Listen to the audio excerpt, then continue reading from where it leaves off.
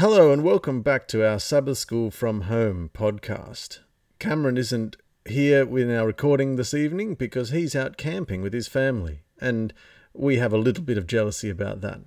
But we're looking forward to an interesting conversation, and as with last week, we are now realigned to at least some degree with the Seventh-day Adventist study lesson guide. And so we're going to be looking at ways in which we remember Deuteronomy as we examine the New Testament. I'm Lachlan, and I'm looking forward to it very much. Yes, g'day, Ken here. And Luke here. So this idea isn't actually completely new. We've obviously been talking about Deuteronomy for about 11 weeks now, and along the way, we, with our Christian perspective, our New Testament informed view of the world, we've been unable to shy away from some of the similarities that we've seen so far. One that I'd like to open with, just for fun, is not necessarily direct quotations of the book of Deuteronomy. There are many of those in the New Testament writings. But I'd like to pick up, to connect right back to some of our earlier episodes of this season, where we were trying to get into the mindset of Deuteronomy. And we were looking at the way that the book opened, and we were looking at the context, which is very clearly the Exodus. And it struck me that the author of Deuteronomy is having a go at succinctly telling the history of the story so far. So you have the Exodus and the wandering in the wilderness, and it's all compressed down into just a page or two. And when I think in the New Testament, there are a couple of iconic examples of the same thing happening. And I'm thinking in the book of Acts. I think in my memory, I think of Peter at Pentecost. I think of Stephen before he's stoned, essentially giving an oral defense at his trial. I think there may even be a few other examples of this, where likewise, people are giving a kind of succinct and focused summary with a point of the story so far, and then going on to emphasize the new thing, the next thing, the upcoming or recently discovered realization. So maybe let's turn in Acts and see if we can just explore this a little bit. I think Stephen's speech in Acts chapter 7 is a little bit more directly the sort of thing that I had in mind. Can we see aspects in Stephen's speech that are reminiscent of, in particular, that opening history, that condensation of the Exodus story that we started Deuteronomy with? Well, I think you'd make a good point, Lachlan, and all through Deuteronomy we see this story told, I brought you out of Egypt, and this is now how I want you to live, or require you to live. So that's the story, and there's a constant reference back to the work that God has done. So that's a significant element of the book of Deuteronomy. I didn't look through this before we started recording, and there is something striking me straight away as I look at the pages. This is Acts chapter 7. There is a lot of space allocated to the general narratives of the events more or less around the time of the Deuteronomy, the Exodus story. And, the basic, more or less, the events surrounding Moses. It goes pretty much, from verse 20, Acts 7, verse 20, through to Mount Sinai is still happening at verse 40, golden calf, and Moses is still in verse 44. Joshua. The story switches to Joshua at verse 45. So there's a solid 25 verses of Acts chapter 7 that are recounting the story of Moses and the Exodus. And then all of the history of the Israelites after the time of Joshua is condensed in verses 47 to 53. And it's got my favourite bit in there. In verse 51, you stiff-necked people with uncircumcised hearts and ears. I've never come across that before. I've never come across a circumcised ear. But Trying not Apparently to it's something imagine we that too should much. aspire to. Well, is that what Peter was trying to do in the Garden of Gethsemane when they came to arrest Jesus? Oh, dear. Look, I think the question that I'm interested by here is, how do we place the emphasis when we tell our story, our history, and do we do it enough? So there's two questions here. The book of Deuteronomy takes it does a bit of condensing, and in previous episodes we've discussed there's almost a little bit of revisionism that's taking place as the story is getting retold and recounted. And maybe Moses is trying to shine himself in slightly more positive light. Who knows? That's speculation we had much earlier in this season. When do we tell our stories, and what purpose? When I say our story, I mean our collective history. And here in Acts, although all of the Old Testament history between crossing the Jordan and entering the Promised Land up until the time of Jesus is almost just glossed over. So very clearly, in the context of Stephen's defense, he sees the Exodus and the events of Moses as being the dominant part of the story he wants to tell. Unless he wanted to say more and he just got interrupted because they started to stone him. I'm not quite so sure. But we live another 2,000 years further on. There's even more events and history that we can point to in terms of God's interaction with his people. How do we get this balance? Where do we place the emphasis? Can I respond to that with two separate and, at the moment, in my mind, unrelated thoughts? The first is this. One of the themes that seems to come out very strongly in the story that's told in Acts is the actual resurrection of Jesus. And we see that in Acts 2 and verse 24. But God raised him from the dead, free him from the agony of death. We see that in, I think we see it in Stephen even. Yeah, it's almost as if he implies it. I'm just looking at it right now. At the end of his speech in verse 52, Acts 7 verse 52, which of the prophets did your ancestors not persecute? They killed those who foretold the coming of the righteous one, and now you have become his betrayers and murderers. You are the ones that received the law as ordained by angels, and yet you have not kept it. Yes. He speaks of them persecuting and killing Jesus, and of Jesus being the righteous one, but he doesn't specifically mention the resurrection there. No, but when He does mention it in that chapter. Yeah, in verse speech. 56. Yes. In verse 56, he implies it pretty directly, doesn't he? Look, he said, I see the heavens opened and the Son of Man standing at the right hand of God. But they covered their ears and with a loud shout all rushed together against him. and interesting that Paul does exactly the same thing. And where he is on trial before Felix in Acts chapter 24 at verse 15, and there's a way in which he does this very strategically to drive a wedge between two Jewish factions, but he does it specifically and says, I admit that I'm a follower of the way in verse 14, and verse 15, and I have the same hope in God as these men, that there will be a resurrection of both the righteous and the wicked. So he places a great emphasis on the resurrection, and in the trial before Agrippa, the issue is the same. Let me just see here. When Festus he goes before Festus, and then when Festus consults Agrippa, he says, he tries to paint himself in a good light. But he says the issue is that Paul's talking about a dead man, Jesus, who Paul claimed was alive. So again, it's clear that in front of Festus, he's talked about the resurrection of Jesus.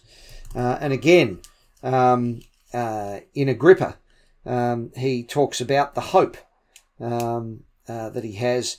And why should any of you consider it incredible that God raises the dead? In verse 8 of chapter 26. So that it's very clear that Paul places a really significant emphasis on the centrality of the resurrection. Now, I have to say that's not something that came clear to me through the messages that we got in Deuteronomy. But it is now the current, it's the update, if you like. We've done an update and we've rebooted, and now we've got this additional functionality. And it's really central. And I've gone on just perhaps a bit too long about it. But of recent times I've been reflecting and thinking that if we are to see God as good in a world in which there is so much pain for so many people, then the hope of something beyond this life is really, in one sense, perhaps in the biggest sense, the only way in which we can still maintain that God is a good God. So I can see, even philosophically, that the resurrection needs to be central. So that was my first point. And I'll come back to the second one once there's been an opportunity for others to respond to that. I think that's a really, really good point, Ken, because this is something which, for example, you might hear Stephen Fry talk very eloquently about, why he's an atheist. And I have a lot of respect for Stephen Fry. I think he's a very genuine person with a very good character as humans go, and of course an incredible intellect and a deep understanding, and a very gifted communicator.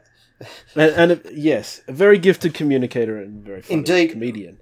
So many. I'm going to interrupt you. I'm going to interrupt you, Luke, just to do a little plug, because you all know that I love poetry, and one of the best books on poetry appreciation, in fact, from my money and in my knowledge, the best book that I've read on appreciating poetry, and having a crack at doing it yourself, is Stephen Fry's book called The Ode Less Travelled. So there you are. That's just a little plug.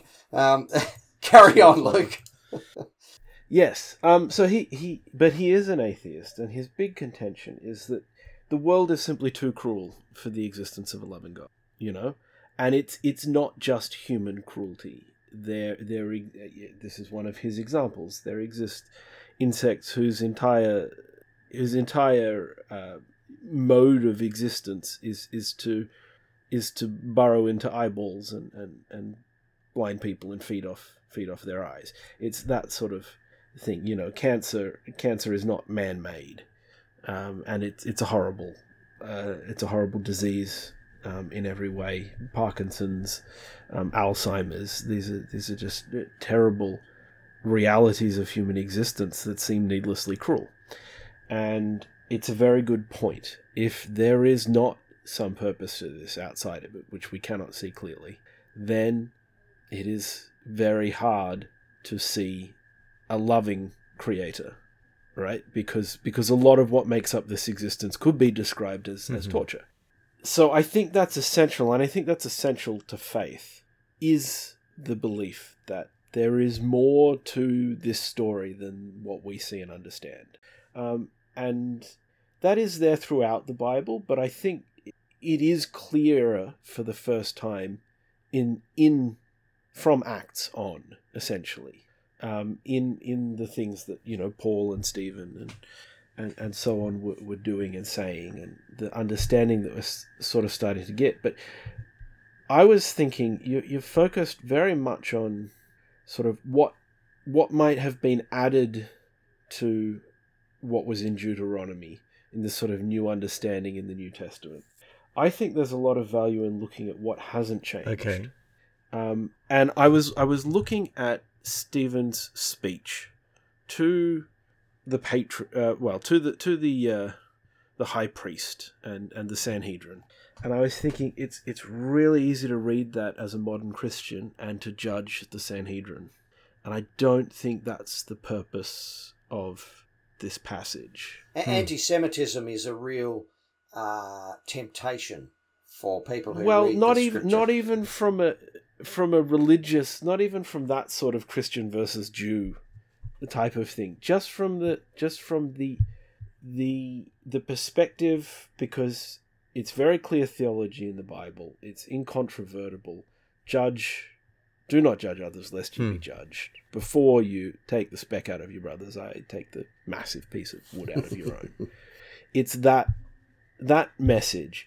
I think as Christians, you can only read, if we're going to be really studious, really conscientious in our attempts not to judge others, right? Because it has to be a conscious attempt because we do it naturally. Then we can't judge the Sanhedrin here. We have to look at this speech as though Stephen was speaking to us. Because, and for that matter, the entire story of the Israelites. Because what it is saying, I know it's true in my own life. I don't know about other people's. I'm trying to apply this principle I've just enunciated. I am like the Israelites. I backslide and I fail and I don't heed the lesson and I don't learn constantly. I make the same mistakes they did. I make the same mistakes the Sanhedrin is making in this story. And it's not my place to judge them or the Israelites or anybody else. And I think that's something which is true in the New Testament and the Old Testament. That doesn't change. Human nature is constant. And the question for me then is not what did the Sanhedrin get wrong? The question for me is, in what way am I stiff-necked? Yeah. In what way is my heart and my ears uncircumcised? And I really like that, Luke, because the second thing that I was going to respond to, and that provides a lovely segue into it, is in essence, if you like, the reverse of that, to say, where is it that I have encountered God in my life? And perhaps this comes into what we sometimes just call a testimony, but it's an interesting thing to reflect on.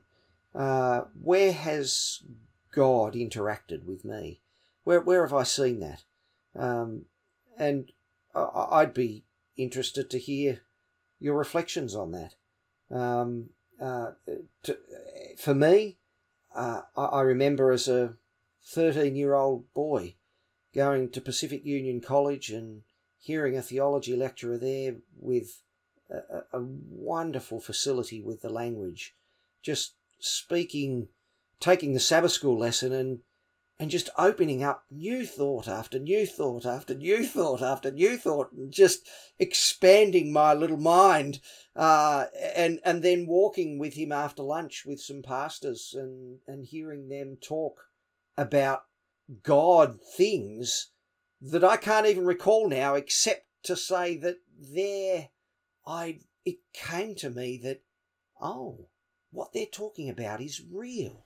And that was one of those little pieces in life where God came and circumcised my heart.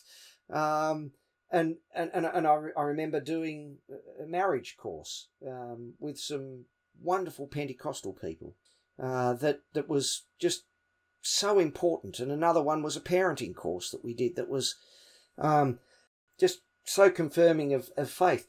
Others have been about things that just don't matter. I mean, I don't have time to tell the story, but God has clearly been gracious and allowed me to, and prompted me and motivated me and whipped me into action at times, and confirmed in my life in a way that I can't understand why he would bother to build an aeroplane, including I might say, sending messages from the scripture through people who did not know that that is what they were doing. And I can also remember ways in which around the time that I was appointed as a magistrate, there were ways in which God interacted that, for me, indicated his presence and goodness in my life. So there's some examples without detail, because there's no time for it, but of times where I can look and I can say, well, this is where God brought me out of Egypt. This is where God made that promise. And I look in hope to his faithfulness to fulfill the promises after I'm dead. Reflections.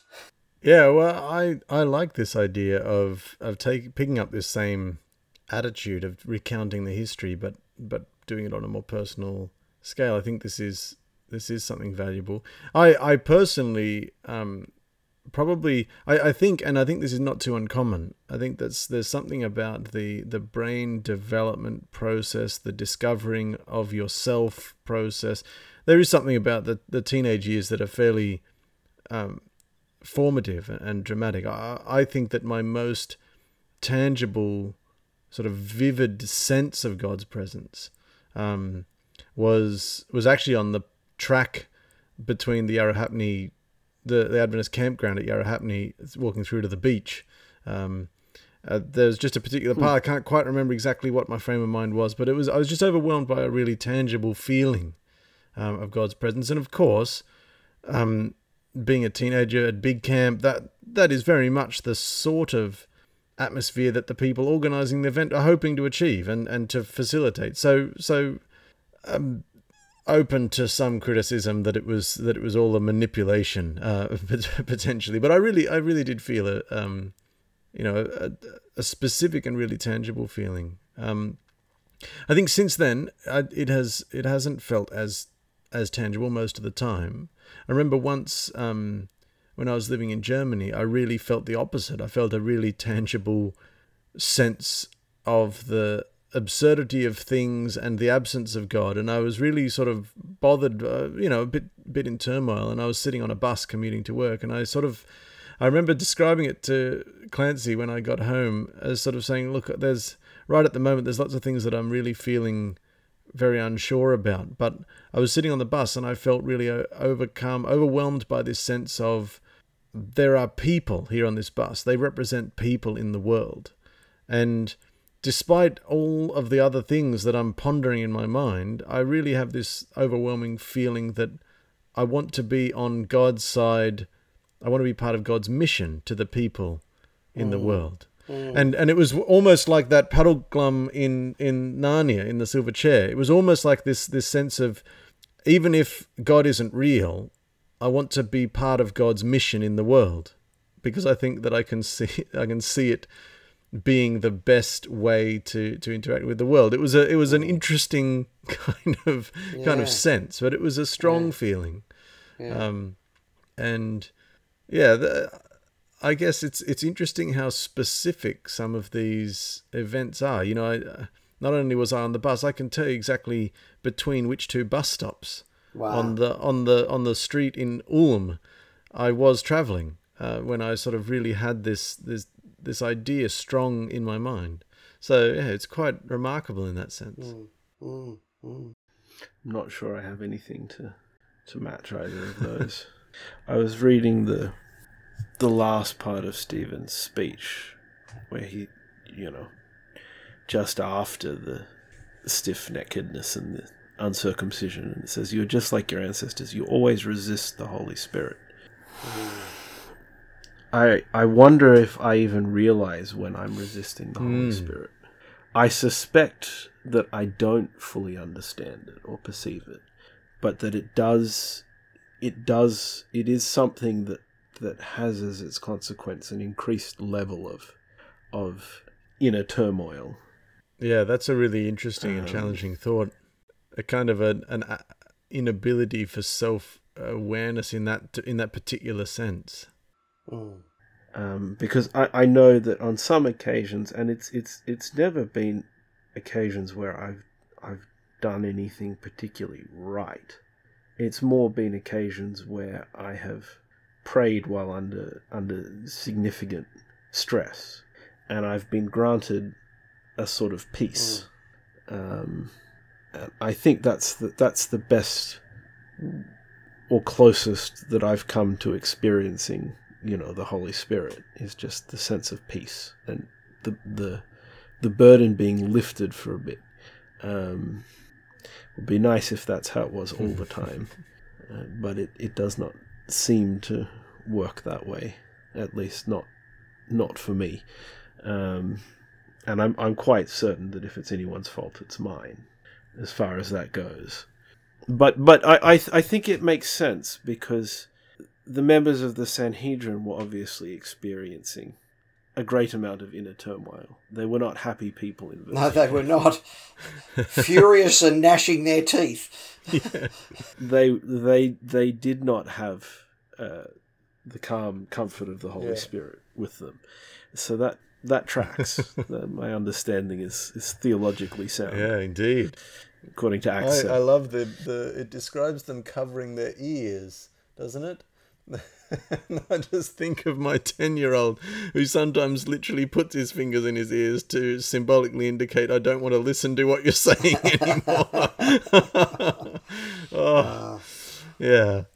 Ken, I want to come back to something that you were saying, the focus on the resurrection, which you're exactly right. It's really prominent, not only in Acts, of course, but all through the New Testament. How prominent is that focus on the resurrection in our own Adventist Christian tradition? I'm thinking when we do, the sort of the Lord's Supper, our bread and wine in remembrance of Jesus, remembering the Last Supper, are we more remembering his death and sacrifice, or are we celebrating his resurrection? I tend to think the way we do it is more the first. We're remembering somberly his sacrifice, which absolutely has its place. I'm not diminishing it. But if that's not a celebration of the resurrection, Easter probably would be, except, of course, we're Seventh-day Adventists, so we do our Easter stuff on Sabbath, not on Sunday. So we don't experience that full force of the Christian conviction of the power of Resurrection Sunday, because we're a bit afraid of going to church on Sunday unless it's a working bee.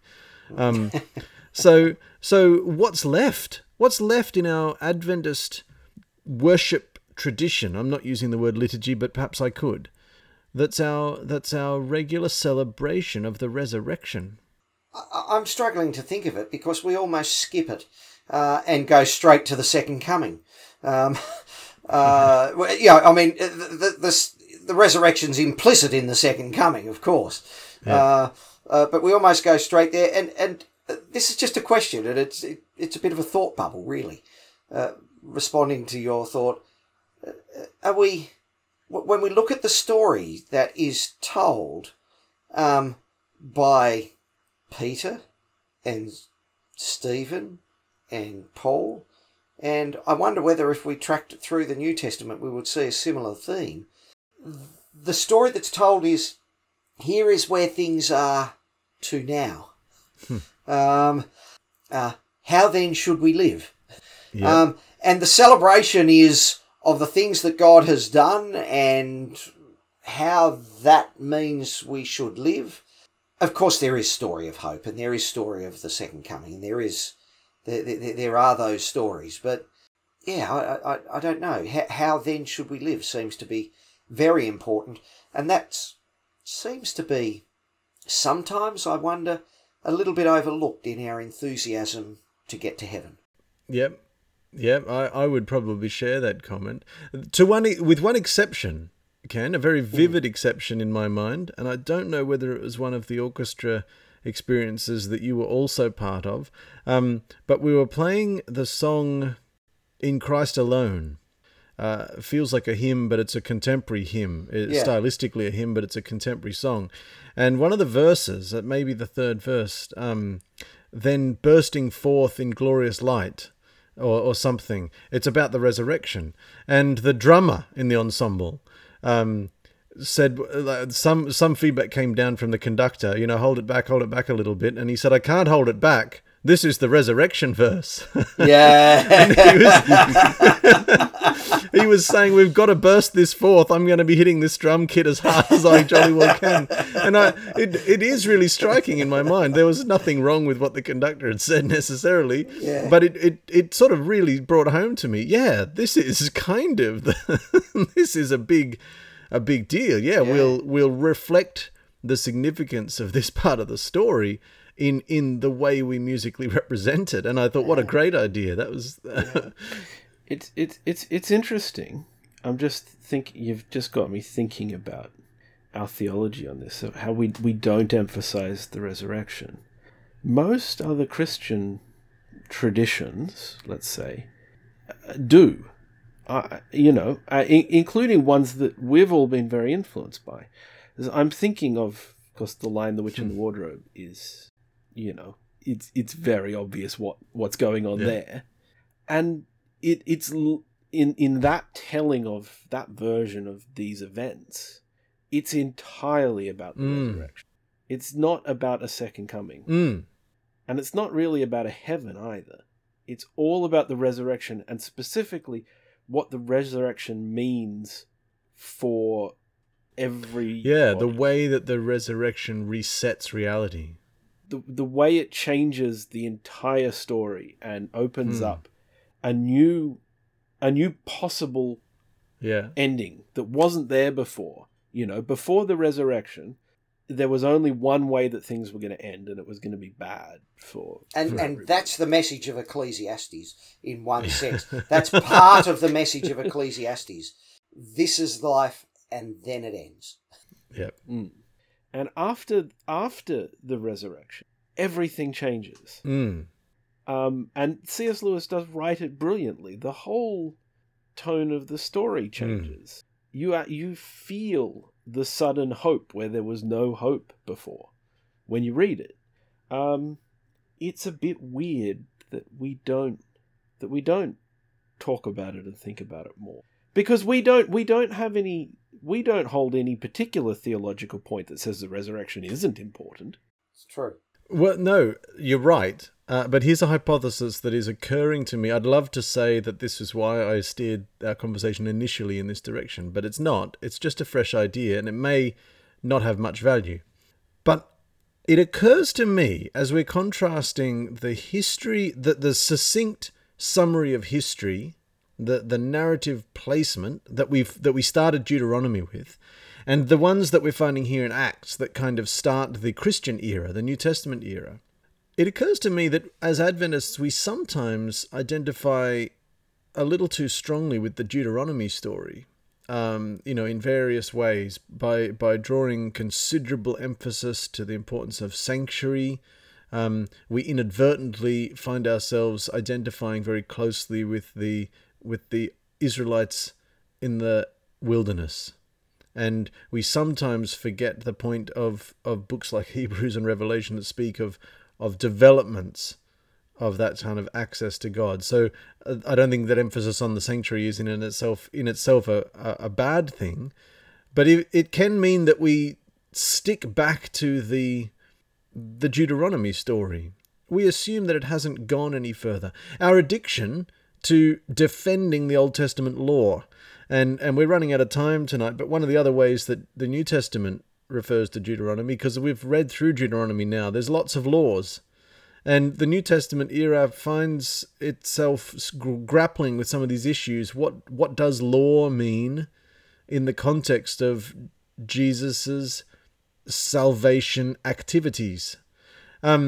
But we, especially with the Sabbath, we need to defend the commandments, so we defend the law, so we end up identifying and emphasizing that Old Testament part of the story. I'm just wondering whether we may sometimes get drawn into a bit of a trap of minimizing the events in the story that have happened subsequent to Deuteronomy.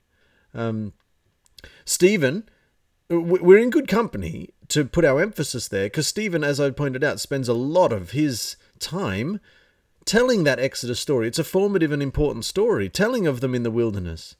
But Stephen does bring it through to the punchline of the death and resurrection of Jesus.